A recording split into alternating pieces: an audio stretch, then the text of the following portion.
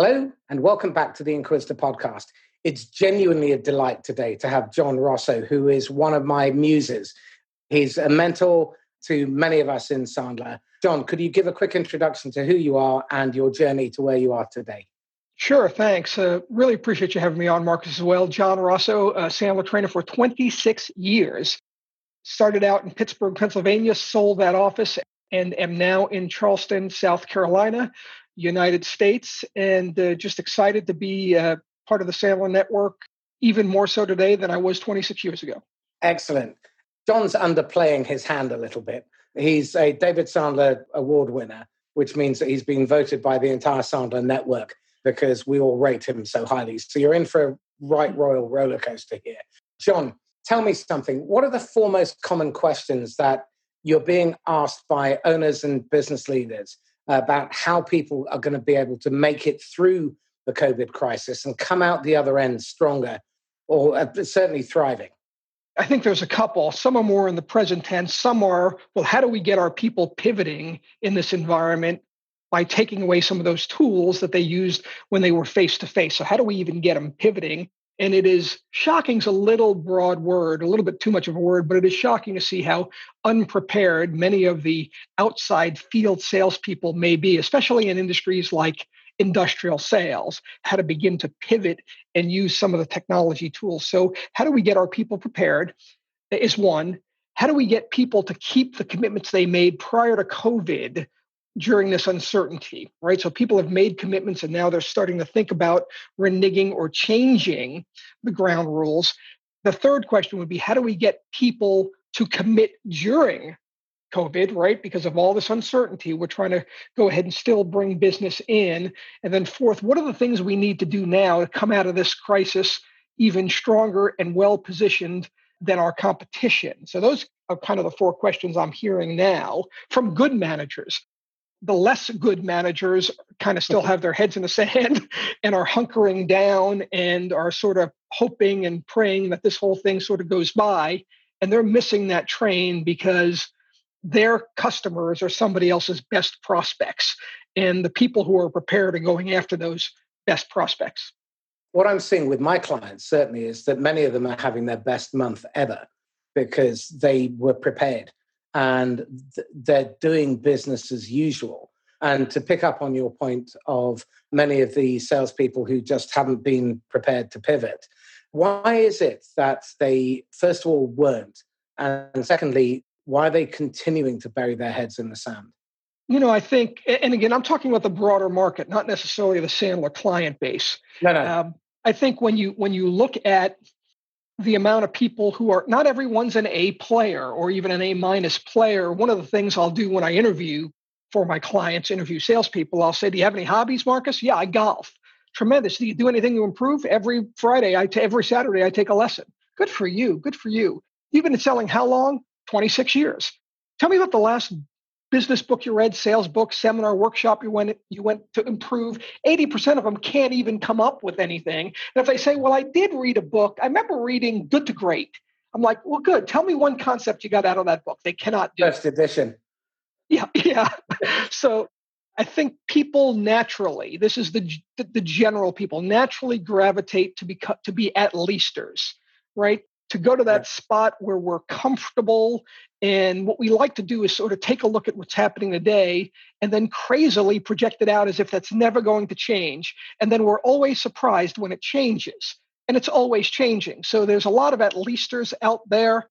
And our job, and it's a phrase we hear tossed around by the book Great by Choice by Jim Collins as well, is to be that 10Xer, right? How do we make the decision that we are going to be the high performers who bring in 10 times more profit, revenue, client satisfaction than our peers in the selling world? I've noticed, incidentally, that in the last 2 weeks, I've taken on 6 10Xers. These are people who have invested in themselves. They're paying their own money, come on training, and they're seeing this as an opportunity to come out stronger. One of the things that came out of the Sandler research study last year around management and leadership was that only 6% of managers in sales management are qualified for the role. Now, I don't blame them I genuinely have a lot of empathy and feeling for them because they were typically tapped on the shoulder because they were a top performing salesperson. Sure. What is it that leadership needs to do to change their thinking and change their perception of sales and sales management in order to stop making those fundamental promotion and hiring mistakes and prepare sales managers? Because the good ones are adapting to this like you wouldn't believe. But there are so many out there that are just tearing their hair out. And they've been found wanting because they don't know how to coach, they don't know how to develop, they don't have the pastoral skills, the accountability skills. What does leadership need to do to change their thinking so that they're better prepared for the next crisis? Because this won't be the last. Sure. I think it's a fundamental lack of awareness on a lot of business leaders on what skills are even necessary for sales management. You can talk to actually pretty successful business owners and ask them what are the key competencies or what are the key skill sets, and they can throw out something like coaching, but I don't think they have even a real good sense. And oftentimes, as you said, it was the A player salesperson who might have been promoted, and now I make a fundamental error in that, well, you're a high quality individual, you'll be able to figure this thing out, instead of really being able to get them the kind of help they need. I think there's a huge expectation gap, right? If you think about the real coaches, when we think about coaching football or American football or whatever it would be, it's the coach's number one obligation. If they're not coaching, they are fired, right? If the player is not willing to accept coaches, they would be let go from the team. I mean, it really is a coaching environment because there's so much time and energy and money at stake. And yet from a business perspective, we've got, in many cases, as much or more time and effort and money at stake. But I think it's a mindset that even at the top level, there's not an awareness as to what are the key skill sets. And so I think those A players look to do the best, but as they look to do the best, they're also pulled in multiple directions because they're so much better than their team from a sales perspective. So now they move out of the coaching role into the selling role, which helps. I mean, I guess it helps short term, but it doesn't help the sales manager become a better coach. And it allows them to keep lower performers on board who aren't necessarily producing because the top line numbers look on average pretty decent. So it's kind of like the self-fulfilling prophecy that continues. I interviewed a really interesting chap. He's an academic now, but he built 8 businesses, sold 5 of them. And I asked him a question, said, how do you juggle managing all those businesses? And said, well, juggling is the problem. If you're spinning 7 different plates, some of them are going to drop. So get them off the ground and then hire people who can manage them. And then spend 50% of your time teaching. Now, this was a guy who was running a group of 8 companies. And what was really interesting was he was teaching his people constantly. That was his number one job. Mm-hmm. And this was the chairman of a group. And as chairman or chief executive, he was out there in the field with his people, helping them to do their jobs better, whether they were in sales, whether they were in management, whether in software development. It didn't make any difference. He was spending his time teaching, and that was part of the culture. And he made a really interesting observation. And I'm stealing it, so I'll give him credit once, sure. Phil McGowan. and that was, stop calling it training, call it marketing. If it's marketing, which is anything that touches the customer, anything that affects their experience of you, your company, your brand, then everyone is working towards that common purpose. And I thought that was a wonderful insight because if it's stuck in learning and development or in HR or the training manager or it's coming out the training budget, then chances are it will be seen as a distraction and getting your salespeople off the road. Coaching is one of those things that managers complain about not having time to do. But the reason they don't have time is because they're not coaching. So it strikes me as crazy that so many people find the symptom and use that as an excuse for not looking at the cause.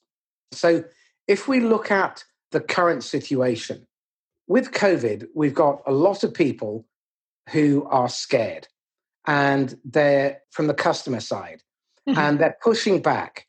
What are you advising your clients to do in order to keep those opportunities alive when they're real? because I think a lot of pipeline was never real. And this COVID has given people an excuse just to tell them no thanks. What are you doing with your clients to help them get that stuff back I think on? a couple of things. Before I go there, I'll chat a little bit about your teaching story. I think if you asked 100 leaders, CEOs, what's their core competency, I don't think you'd have 1, 2, or 3 say teaching. So that's a really cool insight by the gentleman you just referred to. I think from an uncertainty point of view, one of the things we preach about, or I preach about endlessly in Sandler, is that belief wheel, right? Our beliefs, the things we believe, the things we know to be true, based upon our own past experiences, lead to the judgments we make about others, because we don't see the world the way it is. We see the world the way we are. And those judgments lead to actions. Actions lead to results, and results typically are self-fulfilling prophecy. And so Jody Williamson at our last Sandler Summit in Orlando sort of introduced that ethical selling model. And I've been using it a lot, which is, again, it's unethical to sell somebody something they don't need. We all agree. It's also unethical not to sell somebody something they do need. And I think so many times I've got to be able to pull it back and find out from your world as the salesperson that you're uncertain. You're not even convinced. You don't believe. You're not so sure your customer should make the move in this time of uncertainty. And selling is really a matter of changing beliefs. You can only sell truly if you've got one belief, the prospect of the customer has another belief, and then you're successful at leading them from their belief to your belief. If we all agree on the same thing, there's not even a selling opportunity. So in a lot of cases, it comes down to that head trash or that belief system where they think for the customer wrongly. Well, if I were in their shoes, I think it would be too risky for them to be able to. And that's not the right way to think. I mean, so first of all, you've got to make sure yourself is sold. If you're personally sold, then the words come a whole easier. It's not about tactics and technique as much if you're sold. And if you're sold and you believe, I was on LinkedIn today, and someone from Gong, G-O-N-G, the conversational intelligence platform, Sarah Bracia, said, grind, grind, grind. And I responded today on LinkedIn that said, it is a grind. We grind every single day. There's nothing wrong with that, but we're grinding kind of in the context of the greater good, right? We grind because in the end, we provide so much value to the world and impact the world, and it's a better place because we have sold you. And I think if you can come to that belief system and you can look someone straight in the eye and really believe in your heart of hearts that if they make that commitment now, that they're going to distance themselves from the competition because everybody else is uncertain. And that if you can go ahead and make the key strategic decisions guided by me to help you get there, you're going to come out of this stronger, and you're going to create distance between you and the competitor, and you're going to impact the world at a greater level. If a salesperson can sort of have that belief system, listen, you need structure, you need training, you need teaching, you need tactics, you need strategy, but those words will come a whole lot easier. So we're usually the problem. I couldn't agree more. I mean, years ago, I remember seeing you on stage and you said something that stuck with me forever, which is don't use the technique as a weapon. I'd take that further. And I think what we should be doing is using it as a shield to protect the prospect from themselves, from the bad decisions. And what's really interesting is through the right intent, and this is, again, a fundamental shift in thinking, which is you're not there to sell them anything. You're there to establish, can I help? If I can help, am I the best and the right person to help them? If I am, then I have an obligation to help them go through that process of discovery. Now, why is it so little time and energy and effort is spent in the sales profession on that side of selling? I don't know that I have an answer to it. I'm happy we, Sandler, you and I, are in that world where we can help them make lasting changes. Again, behavior doesn't change overnight, which is why we're in the ongoing reinforcement coaching and training business. But there's a lot of mixed messages in cultures, right? There's a lot of me, get what you can, take the money, always be closing. We've all heard these phrases, and certainly politicians, salespeople, lawyers, we all get dumped into the same vat of people who have overpromised and underdelivered. And so we've come to expect that, which is where the dysfunction of selling comes from. Here, you and I are trying to have a conversation to see if we can help you, but you've got your guard up as a prospect because How do you know who to trust? I mean, it's a little harder to do that. So I love you using the idea that technique is now a shield.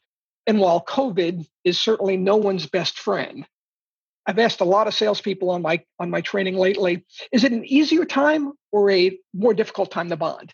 And I'm so shocked that it's 50-50. 50% of the people say it's a harder time to bond. Here we have it's crazy. 50% of the people say it's, and again, these are the folks I think who struggle at the 10X level. They're not there because here we have, by definition, right, bonding, a shared common experience. And people are saying it's harder to bond, 50% of them. The other 50% are like, oh my gosh, it's so much easier. And what COVID has allowed, especially if we've got the right intent, right? What COVID has allowed is to be able to dive deeper into the real issues, examples, and impacts that your prospects and customers are experiencing in a way that's highly empathetic, right? As opposed to being a sales move or a sales tactic. So in that regard, the ability to generate even closer relationships and have a greater impact for the folks who are able to play above the line at the 10X level, it's a tremendous opportunity. And so your 6 new people who are 10Xers who joined your mastery program are geniuses in that regard because they are going to create so much distance and become so much better in this environment. Taking the question slightly further then. So we're in a situation now where there are a lot of scared prospects out there. How can we use our genuine common interest and our empathy in order to help them understand that we're there to help? We're not there to sell them something. We're there to genuinely help them get out of the hole that they're in and come out, at least survive, but if not better than that, thrive and come out stronger, better, faster, leaner.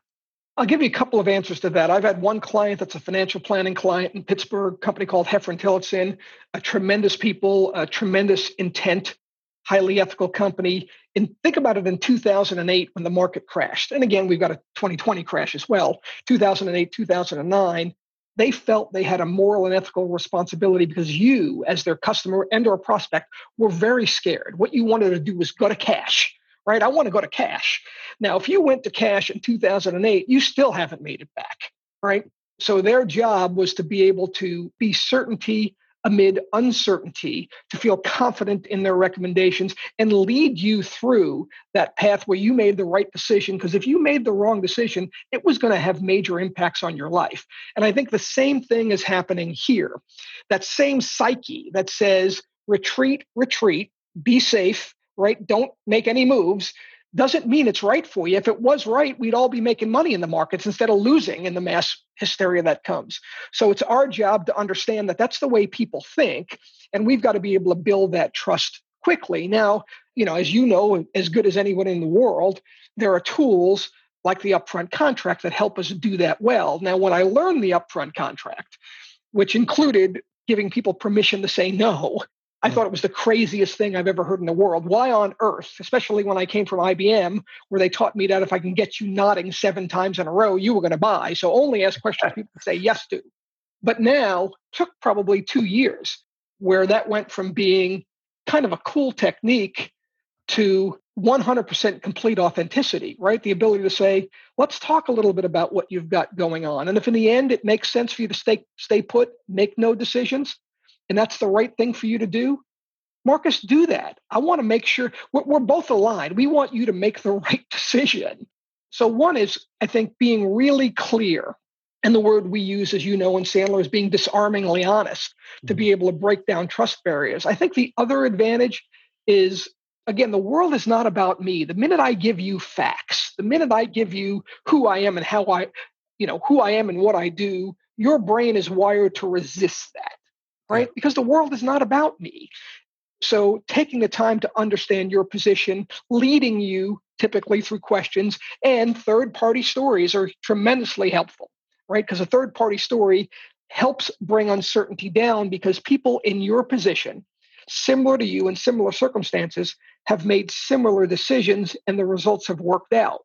And we don't have enough information all the time to make decisions. So we rely on things like social proof and third-party stories to help. So I think those are a couple of key tools. But people can smell it, just like if you're a salesperson Sandler would say if you were a salesperson, the prospect was like a Doberman. They could smell fear, right? Prospects can sort of smell our authenticity as well.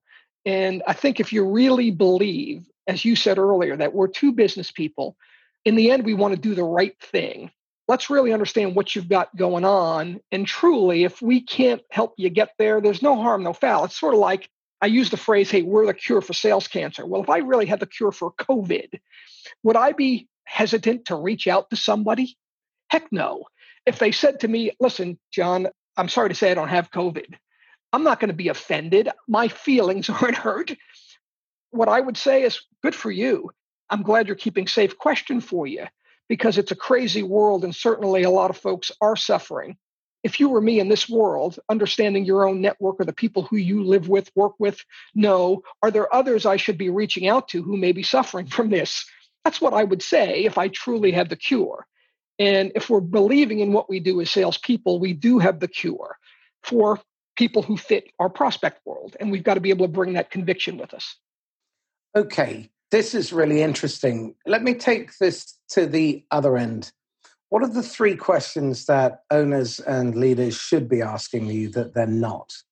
I think one is they probably should be saying, how can I use this time to separate the wheat from the chaff, right? To say who on my team truly has the ability to adapt, to pivot, to grow, and to be that 10Xer who could lead our company to the next level, and who's not ready to do that, right? That's a question they should be asking.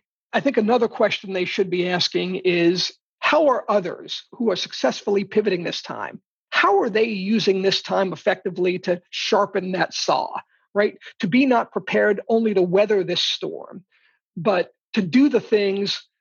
And as you know, Marcus, we talk about a methodology called CARE. How do you segment your accounts into keep, attain, recapture, expand?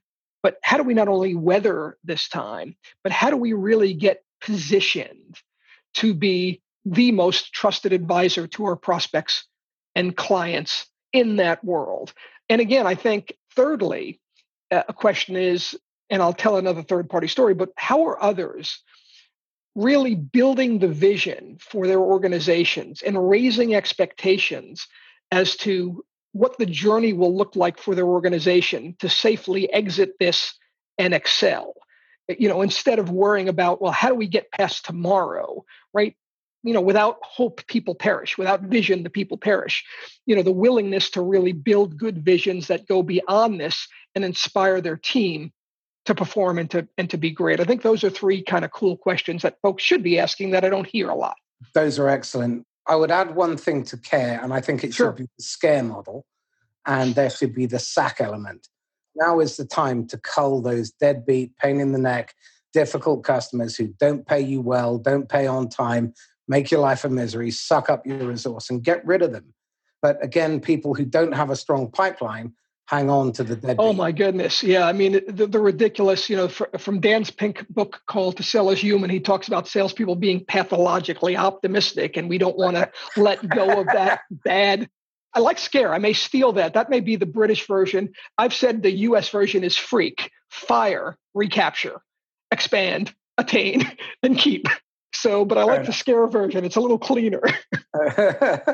On that note around being the company totem, what are you seeing the best leaders doing in order to offer hope and to do the Winston Churchill, we shall fight them on the beaches? Right. Beach? Yeah. So again, I'm not sure why I'm mentioning it so much this time, but one of my favorite books is a book called Great by Choice by Jim Collins and a co-author. In it, he talks about the Stockdale paradox, right? The Stockdale paradox is Admiral Stockdale, for those of you who may not have heard of Admiral Stockdale, was a U.S. admiral and the highest ranking officer at the Hanoi Hilton, which was the Vietnamese POW war camps. And in it, he talked about the pessimists. We're going to die tomorrow. We're going to die. Everyone's going to die. We're all going to get killed. They all died. The strange part was the optimist. We're going to be out of here by Christmas. Everything's going to be fine. We'll be out of here in no time. They died, right? And they died mostly of a broken heart because they were constantly disappointed. So the Stockdale paradox said, you've got to remain optimistic, right? even as you confront the most brutal facts of your current reality, because you can never afford to lose that optimism. I think a good vision, I think that good totem in your word, really is a combination of both positives and negatives, heaven and hell. Jack Welch, who's been both praised and less than praised, who was the CEO of GE way back when, he had a pretty good heaven and hell vision. When he took over, everybody thinks GE was suffering, but GE was actually doing well. It was just complacent. And then he came up with with something that said, we will be number one or number two in every single market we choose to serve. Pretty aspirational until you hit hell, or we're going to fix it, close it, and sell it. Right? So if you think about motivation being both push and pull, it's interesting to be able to do that. So you've got to be able to build that vision. But again, John Cotter's got some stuff on crisis, and a crisis helps change, right? A crisis can be an impetus to change. So it's not just merely building a Pollyanna vision of what we could be, but having a reason and a motivation and a crisis at times that can help us get there. So I think those are some of the elements of a good vision. Another quote from Winston Churchill is never waste a good crisis. Right. And what I'm seeing the best of my clients and the best out there doing is they are doubling down on their thinking. They're looking at this as an opportunity to approach their business with a blank sheet of paper. And they're asking themselves questions like, do I want this person, or do I want this customer or this partner next year? If not, well, now is the time to move them on and let them go and mess up someone else's balance sheet and tie up someone else's management. If we are going to come out of this bigger, better, faster, stronger, what do we need to do in order to achieve that outcome? And they're looking at the inputs, not the result. They're looking at what they can control. So that, that the desiderata, God give me the patience to accept what I can't control and change what I can. So again, what are the better questions? Again, I think it was you who said this, and it stuck in my mind, is if you want better answers, ask better questions. What are the better questions that the best leaders out there are asking? I think folks who believe it will get back completely to normal, well, listen, let's wait it out and get back completely normal, are making a mistake. Again, I think this is the time to begin to sit back and think about your business model and think about how they go about really bringing in. There's nothing more satisfying. I don't know if there's anything more satisfying. There probably is, but nothing more satisfying in business than actually having an ideal customer and then being a central part of them achieving their vision and them recognizing you to be their partner and helping them get there. I think about the clients we have, and man, that's been a fulfilling thing to be able to do. So I think as they look forward, I think one of the key things, and I've been talking a lot about this a lot in Sandler, is the key really, even when we're qualifying those customers, to qualify them conceptually. Most people think about qualifying as, are they willing and able to invest the time and energy? Are they willing and able to invest the money?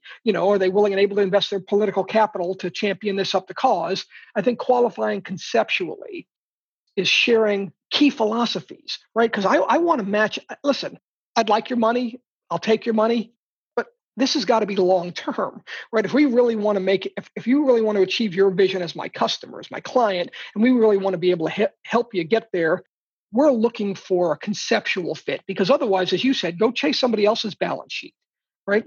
And so really beginning to work with your team to understand how we transition from understanding what that client needs, from the pain step, from understanding the issues, the examples, the impacts, their commitment level to fix their vision of the solution, to really beginning to transition to say, well, let's spend a little bit of time and really talk through what a high-performing relationship could look like, how we would truly engage with you to help you get where you want to go. But that doesn't mean we're necessarily going to be a fit. So I'll share with you some key philosophies. Because again, if we don't agree on the big picture, it may not make sense to talk to detail, but I'm going to need your inputs on each of these. And then you and I can decide, does it make sense to talk in more detail? And I think beginning to put that conceptual piece in there where we can qualify helps us get the right kind of clients long-term, especially since we've got COVID or a crisis as the pretense to be able to do that. Can you give some examples of those conceptual pointers?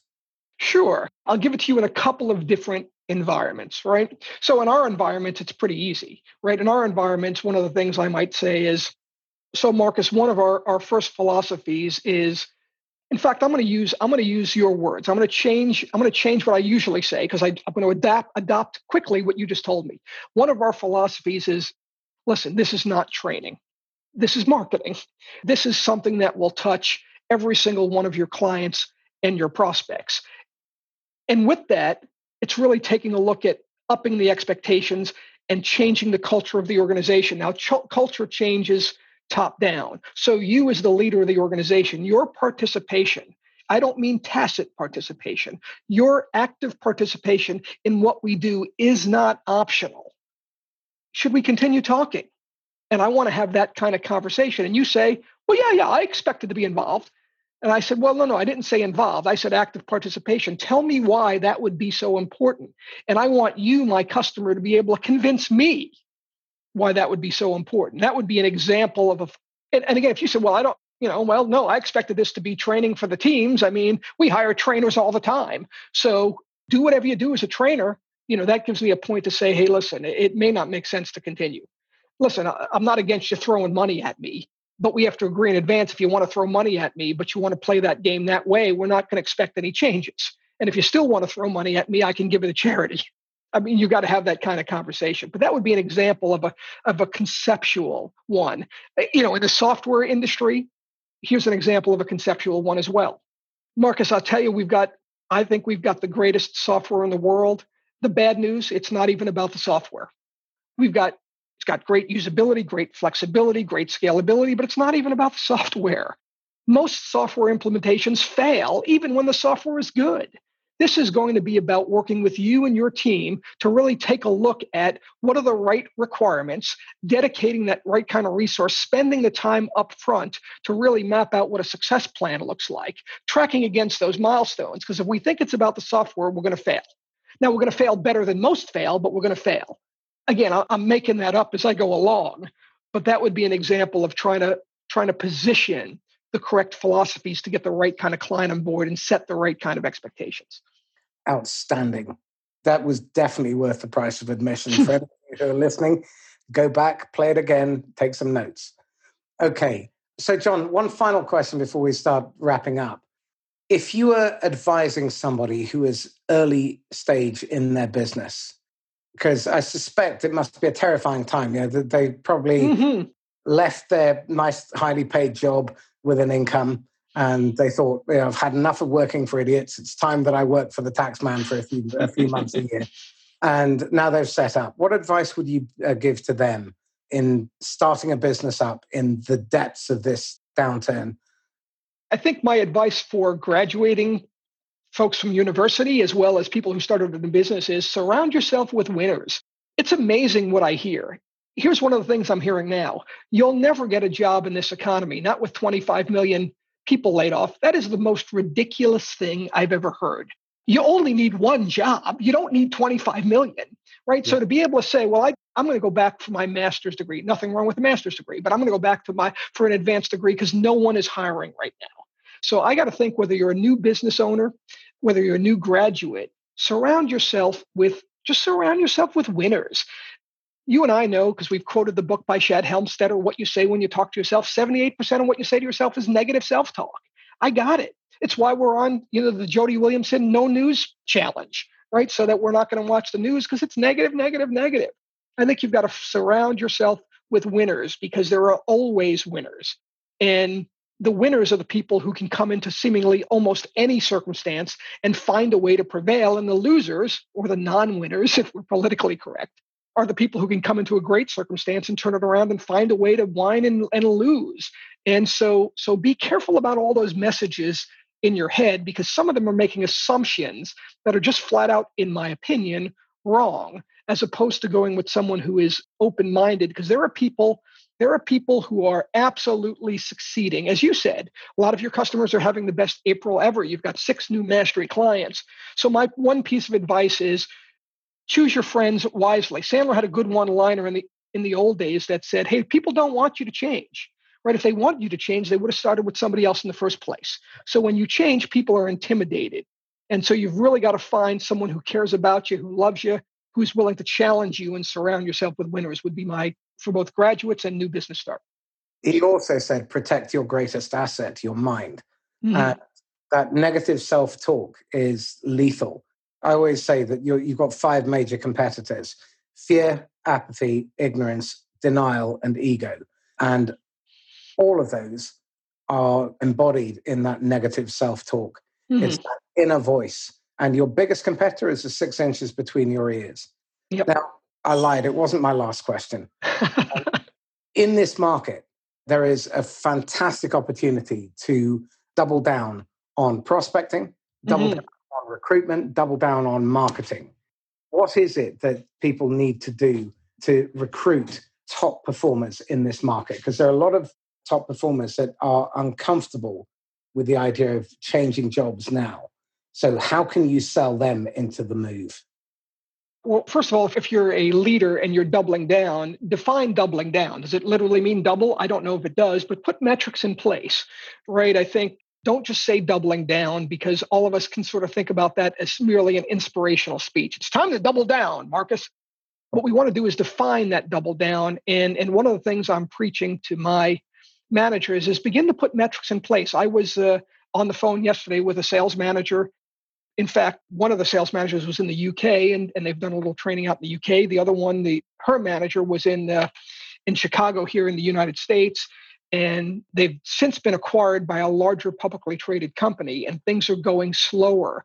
And they've got 2, it's in the packaging industry. They've got 2, we interview so many people, you and I, Marcus, and it's rare to see somebody standing out. They've got 2 really nice candidates, and I am working with them to be able to say, hire them both now, even though they're under this corporate structure that's preventing them. How do they become? So put metrics in place. Second is, again, remember, I don't know if it's 50-50, even if they're high performers. If they are high performers, they're constantly looking at how to take it to the next level. And depending upon, in fact, both of these cases, they're high performers. And both of them are dissatisfied with the way their company is currently handling the COVID crisis.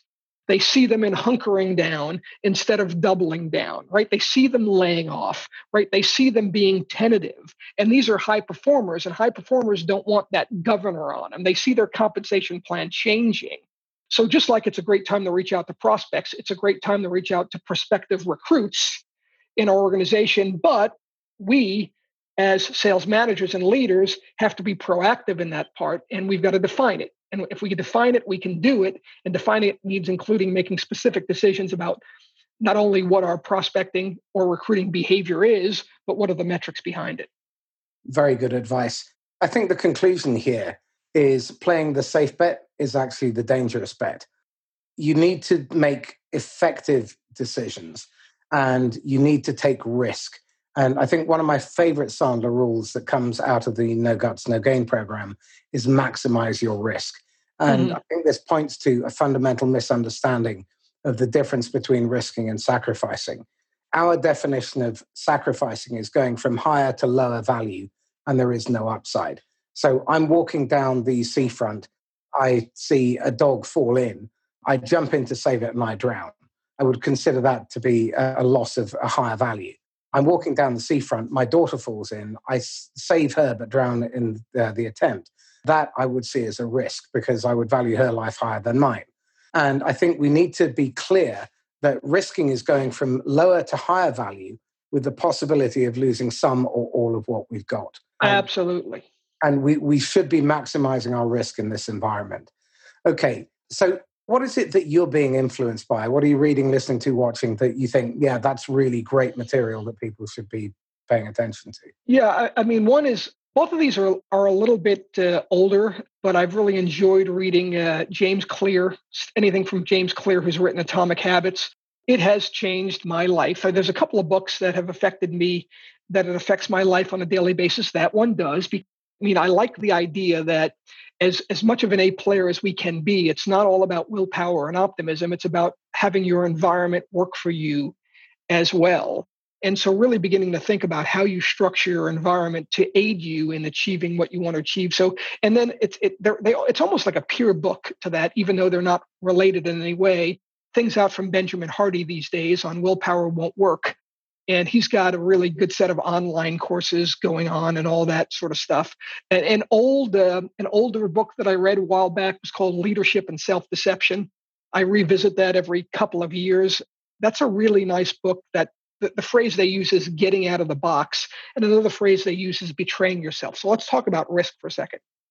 Their version of the phrase betraying yourself is if you think of a good thought, something that you should be doing that's positive, and then you don't do it, that would be betraying yourself. When you don't do it, you then spend the mental 6 inches in your brain to justify all the reasons why you didn't do it. So you begin to demonize, as opposed to if you have that thought and it's the right thought, you go ahead and take action. So I've enjoyed James Clear, Benjamin Hardy, Leadership and Self-Deception by the Arbinger Institute have been positives. Now, certainly you've been part of this, and my peer group of Jody Williamson and Mark McGraw and the Sandler Network has been tremendous. I mean, I think this is a network that has pivoted really, really quickly in very, very positive ways, shared best practices across the organizations, upped expectations, not only for us, but for our clients. It's been a positive place. I've spent more time with my Sandler peers in the last 2 or 3 months than I probably have in the previous 7 or 8 months,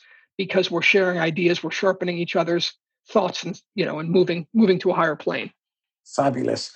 A great book that I think you'll enjoy is The Right Use of Power by Peter Block. I've heard of Peter Block, but I don't know The Right Use of Power. So thank you. It's a wonderful book around leadership ethics, which again, I think we don't talk about anywhere near enough. And that's something that I'm running a whole series of podcasts around. So really looking forward to that. Okay, you've got a golden ticket and you can advise the invincible, immortal 23-year-old idiot John on how to avoid a lifetime of idiocy and self-sabotage. What advice would you give him? Yeah, it's interesting. There's some traits that the young John hasn't changed. I mean, I've always been a grinder. I've always been a fighter. I've always been persistent in that regard. I think the advice I gave a little earlier would fit. Filter out the information and understand and be a possibility thinker. I think I was definitely a hustler, but I was a bit of a scarcity thinker, right? It's a zero-sum game. If I get my slice of the pie, that may be a smaller slice for someone else, but at least I got my slice of the pie. I was going to make sure, coming out of the Bronx, New York, that I at least survived. And really, I think the change would be is protect that mindset, be a possibility thinker, understanding that the impact that you have makes it a bigger pie. And then choose to surround yourself, as I said earlier, choose to surround yourself. That's with the people who think like winners. And that's been the best part of being part of the Sandler Network and hanging out with Marcus and some of the folks I've gotten to know is these are possibility thinkers who expand your horizon, who pull you even when I want to retreat back to my scarcity mindset, who can pull me into abundance and creativity and living it up and creating a larger impact. So I would say I'm a much bigger possibility thinker now. How many years later? I don't know how many years later, 50, 20, 25, 30 years later, 35 years later, than I was as a 20-whatever-year-old. As a 20-year-old, I was like, listen, keep your nose clean, do your work, take care of things, and things will work out, as opposed to really beginning to think about how you can impact the world and the rest of it takes care of itself. I think this also feeds into the partnership philosophy. When we wrote Making Channel Sales Work, we were operating from the fundamental premise that partners help each other get better. And I think that is such a healthy mindset and a healthy way of living and doing business. And the problem is the minute you make yourself the center of attention and it's me, it's I-centered, then you find yourself in deep trouble. John, this has been really very insightful, incredibly informative. Tell me something. What are you wrestling with? What are you struggling with at the moment? Well, it's interesting. I'm part of a program called Strategic Coach. I think it's worldwide probably now. And I just had a call with one of my coaches a little while back. And one of the things that she brought up is, again, you're thinking too short term and you're thinking tactical. As you know, I had multiple Sandler offices. I sold my Pittsburgh office. I downsized to some degree, certainly from an employee basis. And then COVID hit almost simultaneously. And it was, all right, let's pivot, let's adapt. But some of the advice I gave earlier came from my coach yelling, not really yelling, but yelling at me saying, well, what have been the steps you've taken from a recruiting standpoint? What have been the steps that you've taken to sort of lay out what that vision looks like for your organization? Well, no, I've just been trying to get through this, right? So sort of what I've been is back on this view to take a few steps back and really think through what's the organization look like 3 months, 6 months, a year, 5 years from now? And then how do I go ahead and put in those proactive behaviors that I've been preaching, but not always been doing because I've been tied up in, hey, let's make sure we're keeping the ship afloat. Let's pivot effectively. And that was like a frying pan to the side of the head because I've been saying it, but I'm like, man, talk about a blind spot. And that's why you need coaches. Absolutely. I mean, I've got 6 coaches at the moment, and they help me in lots of different areas. And I was working on a great master plan, and my coach said to me, so if you could only do 50% of that, which 50% would you do? And that was a blinding strike to the side of the head because I realized I was overcomplicating it. And take John's advice, get help. One of the things that I teach my younger clients to do in particular is reach out to people whose history is your future and ask them, would they be willing to be your mentor for 20 minutes a month? Don't ever waste their time. Come with one important question and with 3 ways that you've tried to resolve the problem yourself. And it's incredible how many people will say yes. So that's certainly been a fabulous piece of advice that people have been using. John, how can people get hold of you? Let's see, John Rosso, JOHN, same in the email address, John, JOHN.Rosso, ROSSO. That's Sandler.com, SANDLER.com. Our website is performance.sandler.com. And heck, you can even reach out to me on US phone, 412-401-3756, 412-401-3756. Excellent. John, thank you. As ever, massive inspiration. Cannot thank you enough. I appreciate the invitation. Thanks so much. Pleasure. This is Marcus Cauchi signing off from the Inquisitor podcast. If you've enjoyed this podcast, please like, comment, share, and subscribe. And if you think you would be a good guest or you know someone you would like me to interview for the podcast, then please email me at mcauchi@sandler.com. In the meantime, stay safe. Happy selling. Bye-bye.